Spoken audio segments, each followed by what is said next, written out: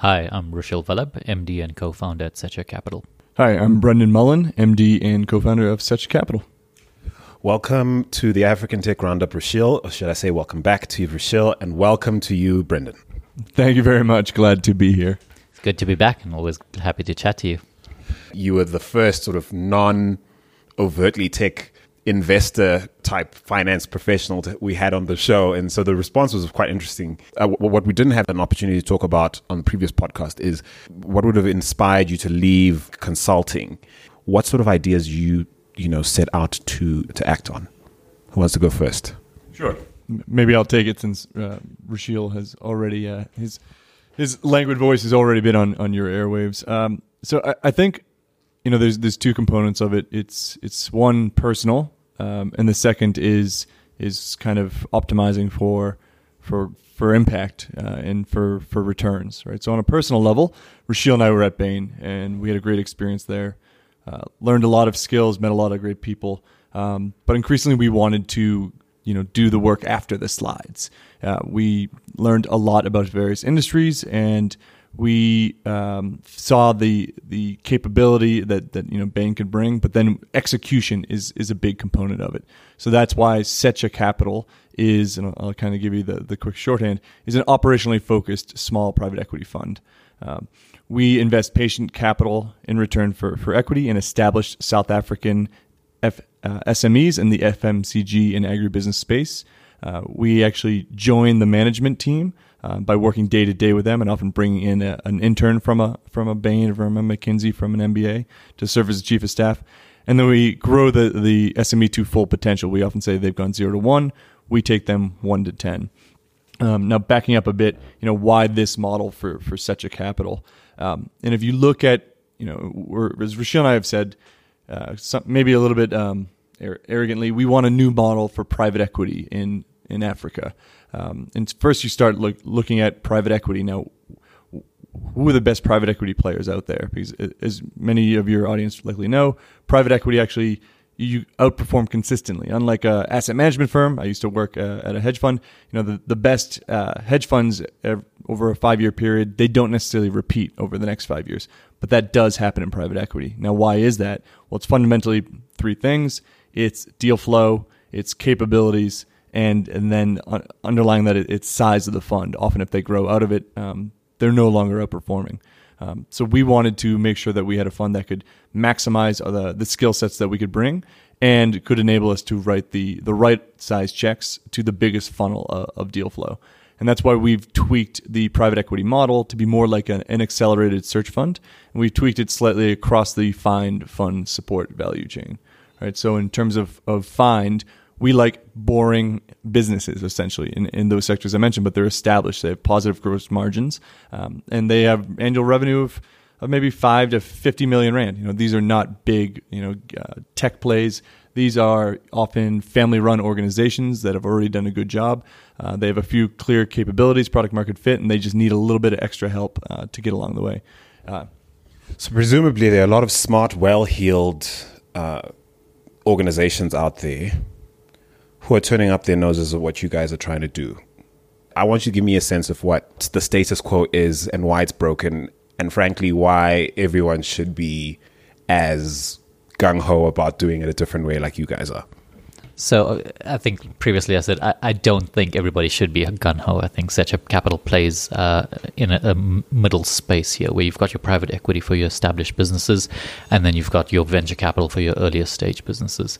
Why we see this being different is, and So wait, do you feel they have a place and you guys are taking like white space in the middle?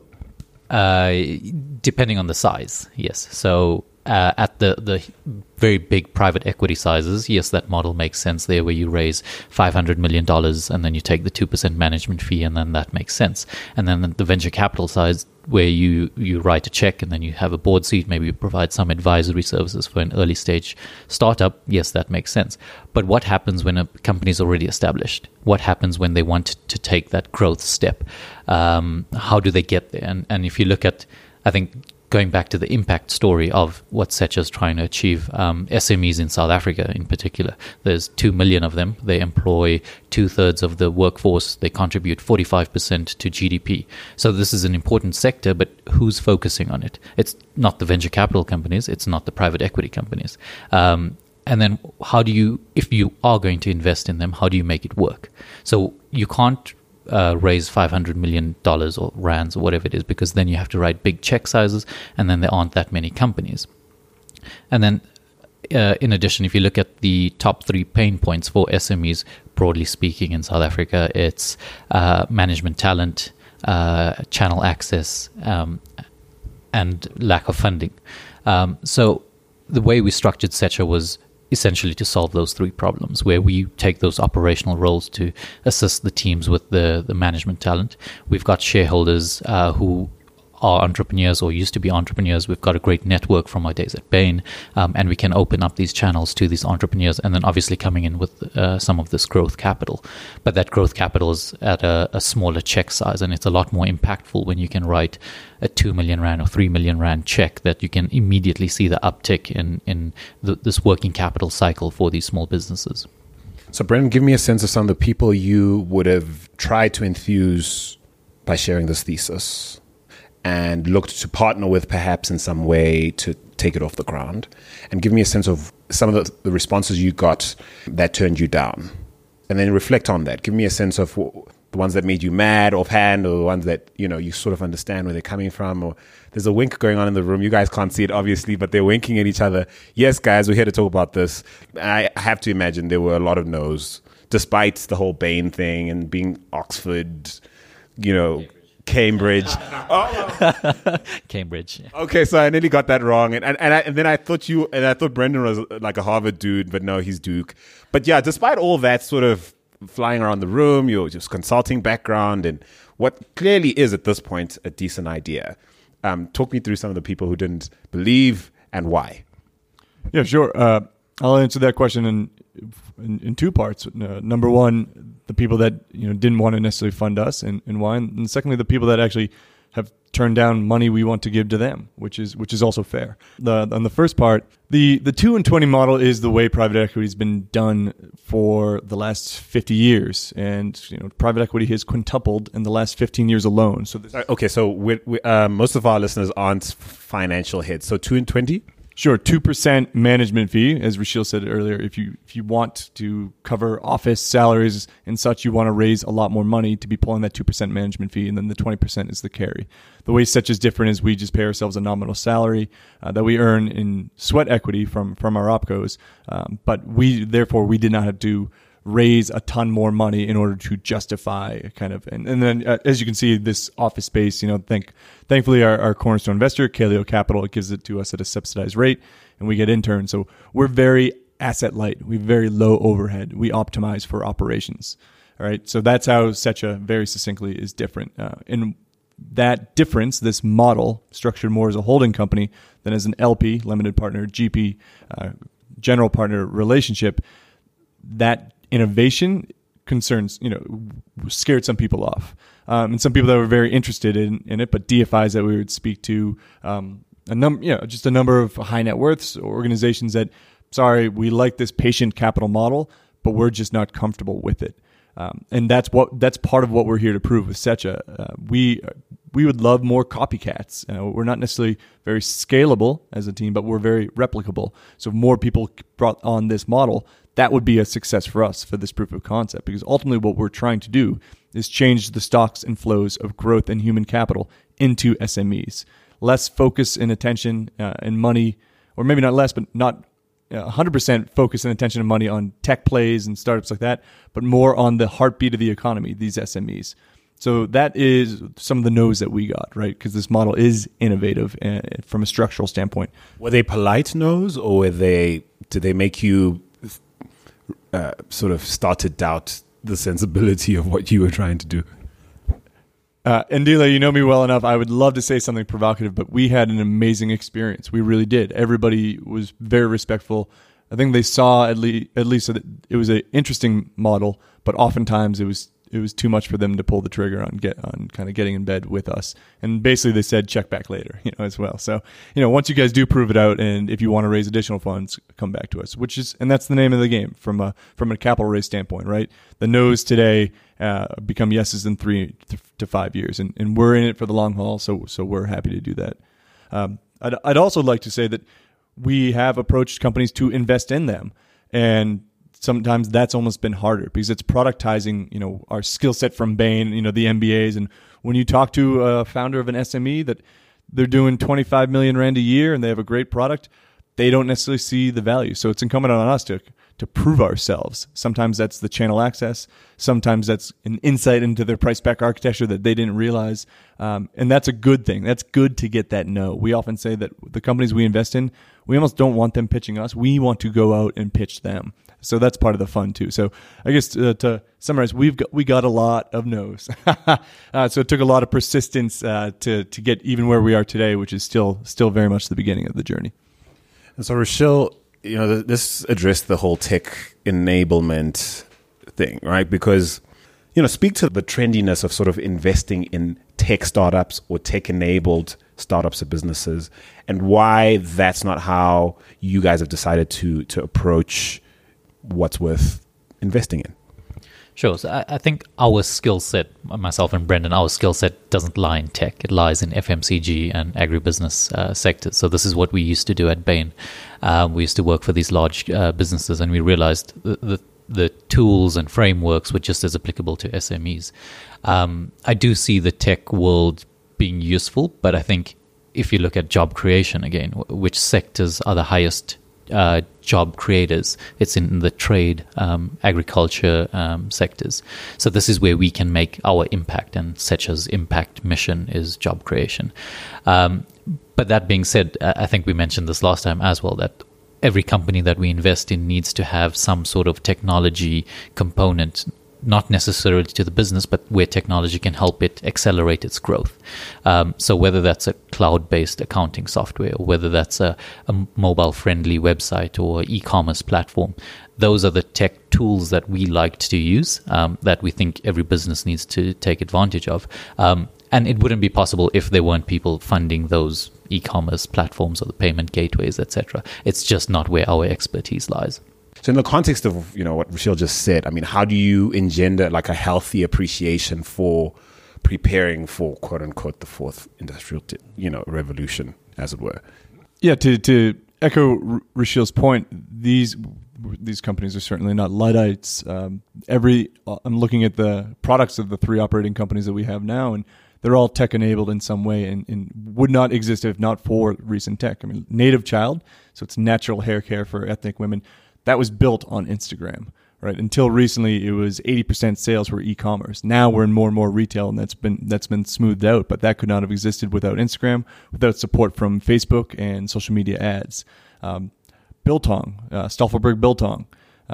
So Staffelberg Biltong is now in Engine stores nationally. And how are we keeping track of all our sales reps? Well, using an app on a smartphone. So we know where they are, when they checked in, taking a picture of their merchandising. That's an incredible tool. Very cheap. Would have been so much more expensive just a few years ago. And yet it's still creating great jobs, right? These jobs haven't been taken away by tech. And these are still your classic 9-to-5 jobs that pay well, that maybe you don't find in tech. Now I'm looking at G-Step shoes, or BKLYN. That's the trendy private label shoe.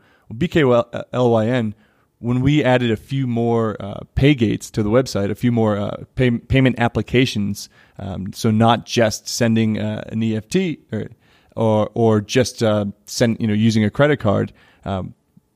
Sales tripled in month over month because of the fintech revolution that's going on.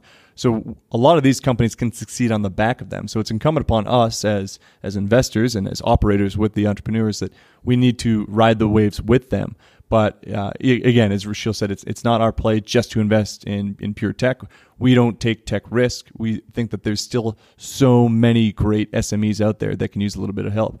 Secha is my wife's native tongue, Songa. It means search, right? So our idea is that we don't need to help build the next startup. We're not there. The next great African company is already out there. It just needs a little bit of help, and that's the role that we're here to serve. And now, Rushil, we've had some conversations offline about, well, I've shared with you my concern that a bubble's forming around the current sort of tech-focused VC approaches on the continent.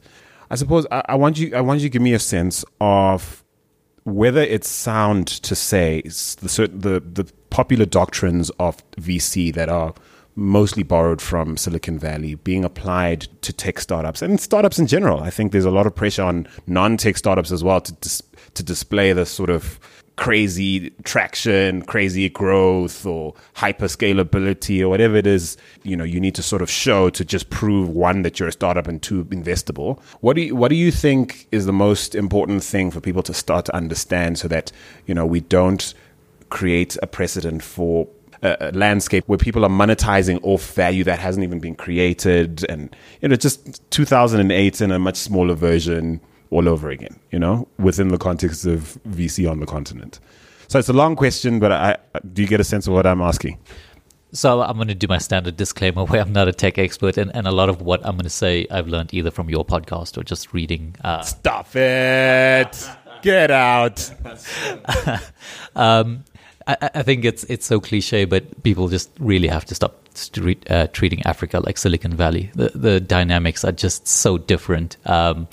In the US, you've got 300 million people, so it's a huge market. You've got a lot more capital chasing a lot fewer deals, and therefore that's why the valuations keep going up. And that's why you get investors investing in things like Juicero, or with crazy valuations for products that don't actually add any value. But where I see the in the African context is if you're going to have a tech startup in Kenya or Nigeria or South Africa, you're often going to start with a much smaller market, with obviously ambitions to go into the rest of Africa or the rest of the world globally. And I think investors need to realize that, where I think there's this risk-averse nature for a lot of investors on the continent, because you may not have the management talent or the pool of talent that you would say have in Silicon Valley. So you can just throw money at the problem. Where I forget the guy's name in Egypt who sits with his opcos every week. Khalid Ismail. Yeah, so he's got a great approach to supporting his entrepreneurs, and if I'm not mistaken, I think he has some tech plays in his portfolio, and I think that's what needs to happen. Investors, and I think Brendan's literally got his sleeves rolled up right here. We really have to get our sleeves rolled up and get dirty, and I think that's what it's going to take. It's going to take this community approach to building the ecosystem, if you will. Do you think I'm Chicken Little or Little Chicken Little, and worrying that the sky is going to fall, Brendan, around this issue?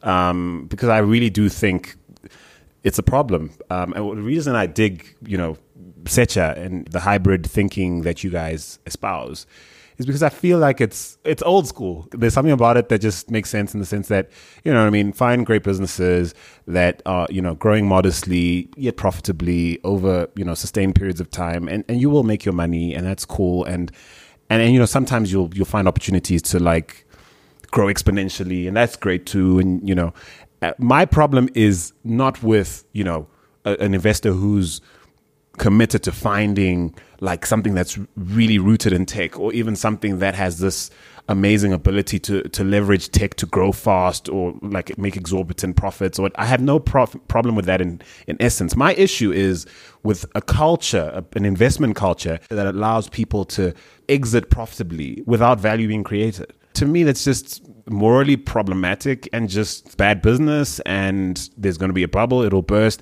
and we're gonna be holding the baby as a continent, as a culture on the continent, entrepreneurial culture. Am I making too much of this? The way we see it is that tech investment absolutely has a role. It's not ours. The concern that I guess I could share that I see that you just described would be that we're focusing on companies that won't create value, where there's so many that can and do, and then could do more if there's more capital.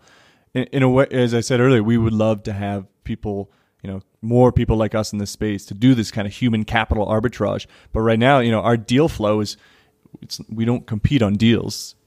We're seeking people out. There should be more money in this established SME space. Now, that said, I think there is a lot of good tech work going on. I mean, we really like what the Silvertree guys are doing over in Cape Town. They're creating that platform. They're doing a lot of smart things. But on I believe a competing podcast, I heard the founder of Sweep South.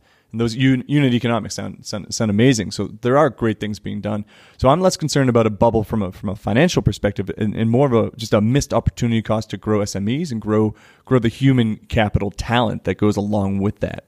Because there's still so much opportunity. And again, one of the founding ethos of Secha was, as an American, I'm tired of seeing Burger King down the street or drinking, no offense to our friends at Nestle coffee, from the grocery store.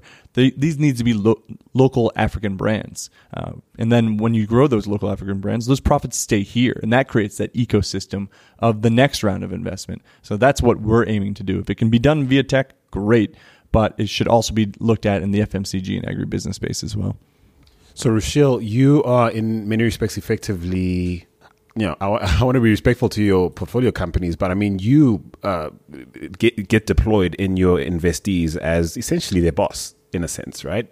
And I use that as a segue to asking you to think about perhaps some of the leaders you've had to work for, under, with in the past that, frankly, you'd have some things to say to, in terms of like things that they could have been better at, right? So I'll give you a minute to think about you in your role as a leader within the context of your investment firm, as a leader within, or as part of a leadership team, perhaps within the investee setup, sitting on a board, as a COO resource, a CEO resource, whatever is relevant.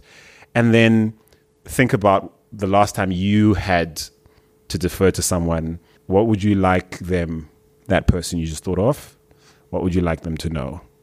So I think I'll answer that by first negating what you first said. I absolutely don't go in as a leadership position in any of the operating companies.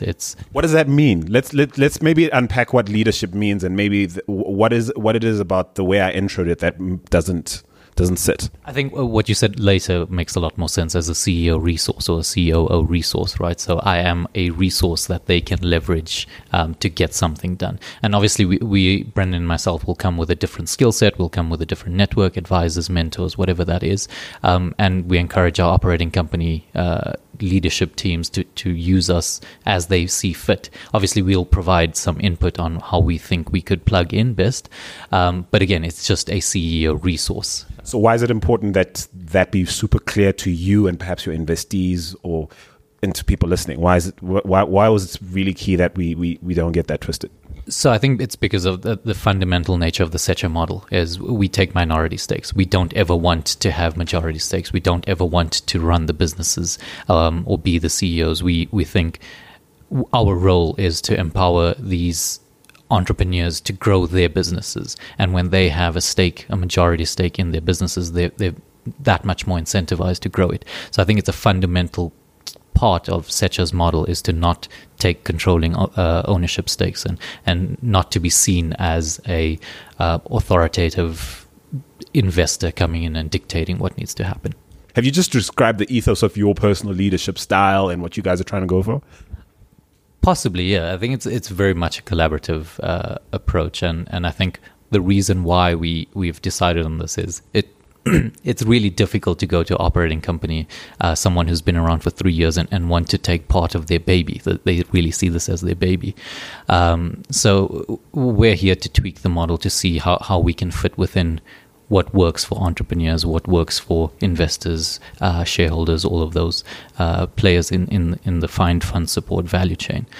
So I definitely think it is this collaborative way of working. Maybe that is a succinct way of answering that. So while you're thinking, Brendan, a more direct question, you must have had bosses who sucked, leaders who sucked. You might have had to work for them. There might have been clients. You might be related to them. There might be people you know in your current circle. Seems like it's getting personal. Yeah. Sorry? Seems like it's getting personal from the interviewer side now. No, not at all. A brother that owes me money. Not at all. Actually, I'm pretty lucky with that. With my I've been fairly lucky, but I certainly have a laundry list of leaders I've had to work with or for that I could think of right now, and I want you to do that as well. So I want you to think about the one that probably gave you the hardest time, or the one that you perhaps promised yourself you'd never be like, and I want you to tell them what you wish they ought to know about either your experience, what you've learned, perhaps something you could teach them, being that you're a leader of a different sort now. I think it has to do with the ego of leaders. And if I think back to two examples of what you were describing, and maybe Brendan won't like me for this answer, but it's not about Brendan, is it? well, I mean, he's my partner. I think what they need to realize is, you can leave your ego at the door. You don't need to always make the decision. You probably aren't always right. And when I look at the bosses that I've had in the past that have given me grief, I would like to tell them that, hey, this is a job. This is a faceless entity. Yes, it has a culture, but on the other side of it is a human being with a family and a life. And you've got to understand what's important for people, right? If your work's the most important thing in your life, great. But if your family is, then you need to recognize that. And I think that's how you should engage, by understanding people's lifestyle choices or what's important to them, and then working around that. Brendan, you've had far more time than Rachel to think about a response to this question. What would you say? Two things that it kind of piques in my interest in my mind, and Rachel really covered one of them. So I'll start with the first one is kind of putting on the the shoes of the other person, of your subordinate, and that's why the apprenticeship model is a big component of SECHA. The skills transfer playbook, working alongside the entrepreneurs. This is a big reason why we do that, is because that's the best way to learn, but that's also the best way to get things done and understand how they get done, which leads to the ego component. It's funny, I was just on Saturday speaking at the Harvard Business School Business in Africa Conference. So these are HBS, MBAs. They asked for advice at the end of the panel. I said, you guys are the best and the brightest, and I'm sure you've already been at Bain, McKinsey, or Goldman, or what have you, and you're going to learn a ton if you haven't already. So absolutely hold on to those skill sets, but also know when to disregard them. So Rachel and I don't use everything we learn at Bain. I'd say we cut out half, because that doesn't work on a day-to-day basis with the SMEs. Now, that other half that's still there is huge. And that leads to, we don't always have the answers. I have learned so much from the executive team at Stoffelberg, from the founder of Native Child. And no, they don't have MBAs, but they're super sharp. And just because their CV doesn't read as fancy as these Harvard Business School kids doesn't mean that you can't learn from them. And that I wonder if that comes across as a little cliche, but it is so true, because getting business done, the way business is done, it requires a lot of components that aren't taught at university, and that you don't learn, from a fancy corporate office. So that's a lesson that we try to remind ourselves all the time when we have a frustrating day, or when I was quite literally laughed out of a retailer. We had a meeting with a Pan-African retailer 2 weeks ago. I had a launch plan PowerPoint deck, and they just laughed at me, and they said, "Come on, we do this over a handshake." And that's a lesson, right? It's a surprising one. I'm not entirely comfortable with it, but these are lessons that you learn, that sometimes business is done differently and done rightly, because it's quicker or more more efficient. And those are the things that I think bosses I've had in the past wouldn't understand. They'd stick to their 100%. No, we're going to go through this PowerPoint deck, or they would not realize that they could also learn by not using it. So, guys, final question for you both. Give me a sense for something that might be trending in your lives, professional lives here at SECHA, that might surprise the average person who may or may not be, au fait with investments, with VC hybrids, PE hybrids. Yeah, I mean, I'm in your office right now, and I get a sense of, there'd probably be, if I was a fly on the wall here long enough, there'd be things like, oh, that happens here? Oh, okay. Give me a sense of, like, you just mentioned one now. I mean, you transported me into one of your pitches, which I suppose in the minds of a lot of people might be, hey, more of those go well, or at least better than what you just described. So that was revealing. That was quite interesting to hear. But in terms of what's trending, give me a sense. I think for me, it's understanding or trying to gauge an entrepreneurial DNA. I think that we have 3 operating companies now, and we've met with a ton more. And I'm internally trying to codify what makes a great entrepreneur. I can feel it, I just can't articulate it. So working with G-Step, where the founders decided that they want a factory now, and just trying to see why did they make that decision? What has driven them to have that gut feel that this is the right answer? And obviously I went and did the math, and yes, it does make sense. But what makes a great entrepreneur? And this is part of the playbook that we're trying to codify, because when someone does replicate the Secha model in a different industry, how do you identify greatness in an entrepreneur that you can work with? So I think that's my focus at the moment, is trying to build something on PowerPoint that I intuitively feel. So that one day a bot does your job. Pretty much, yeah. Good luck. So I have some advice for you on that front. I just reached into my laptop bag here, a book called The Villager by Faye Olubodun. The Villager, How Africans Consume Brands. This will help. It won't get you all the way there. Your bot will not be made, I can assure you, but it'll help at least a little. And I mean, being that, you're born and bred here in South Africa, you at least have a head start on a lot of other people, not least Brendan, who perhaps wasn't so lucky, right? Yeah, exactly. I think it's something about this culture, or being part of the culture that you'll have to intuit, I guess. Well, he married into it, so I suppose he's trying his best to even the playing field. But nonetheless, what would you say is trending for you, Brandon? Well, sure, and maybe I can even use it as a call out for the next company we'd like to invest in. We very much would like to invest in what we would call a traditional trade company. So maybe that they're not necessarily in modern retail, much lower price point, and we have yet to. And I say that as to what's trending. We have seen a lot of these kind of niche growth products within larger markets. I mean, so Native Child is an example of that, right? It's hair care for ethnic women. Normally, it's a big multinational that just makes a very, wide tent product. And I think Santo found that, grew it on Instagram. And now Native Child's a fantastic product today. It's growing like crazy. We'd like to find a product, in a similar kind of niche that consumers can kind of build today, that we can clearly see, but we'd like to find it at a lower price point that maybe it's bigger in the townships, and that's something that we are working on day in and day out, because I am American, and I live in Parkhurst, and I want to make sure that I am plugged in to the mass consumer, because that is what is going to grow as South Africa continues to progress, and those are going to be the decision makers going forward. So we want to make sure that we understand them, and that we're speaking to them. If there's any great companies that kind of fit the description of the model we described throughout this, and then just now that if you're big in Alex, you're big in Soweto, we want to talk to you. We want to give you growth capital and help you grow some more. All right. Well, guys, thank you. It's been a great chat. Thank you, Brendan. Thank you, Rochelle. Secha Capital, check them out. Very happy to keep chatting to you. Yeah, thank you. Great to see you, and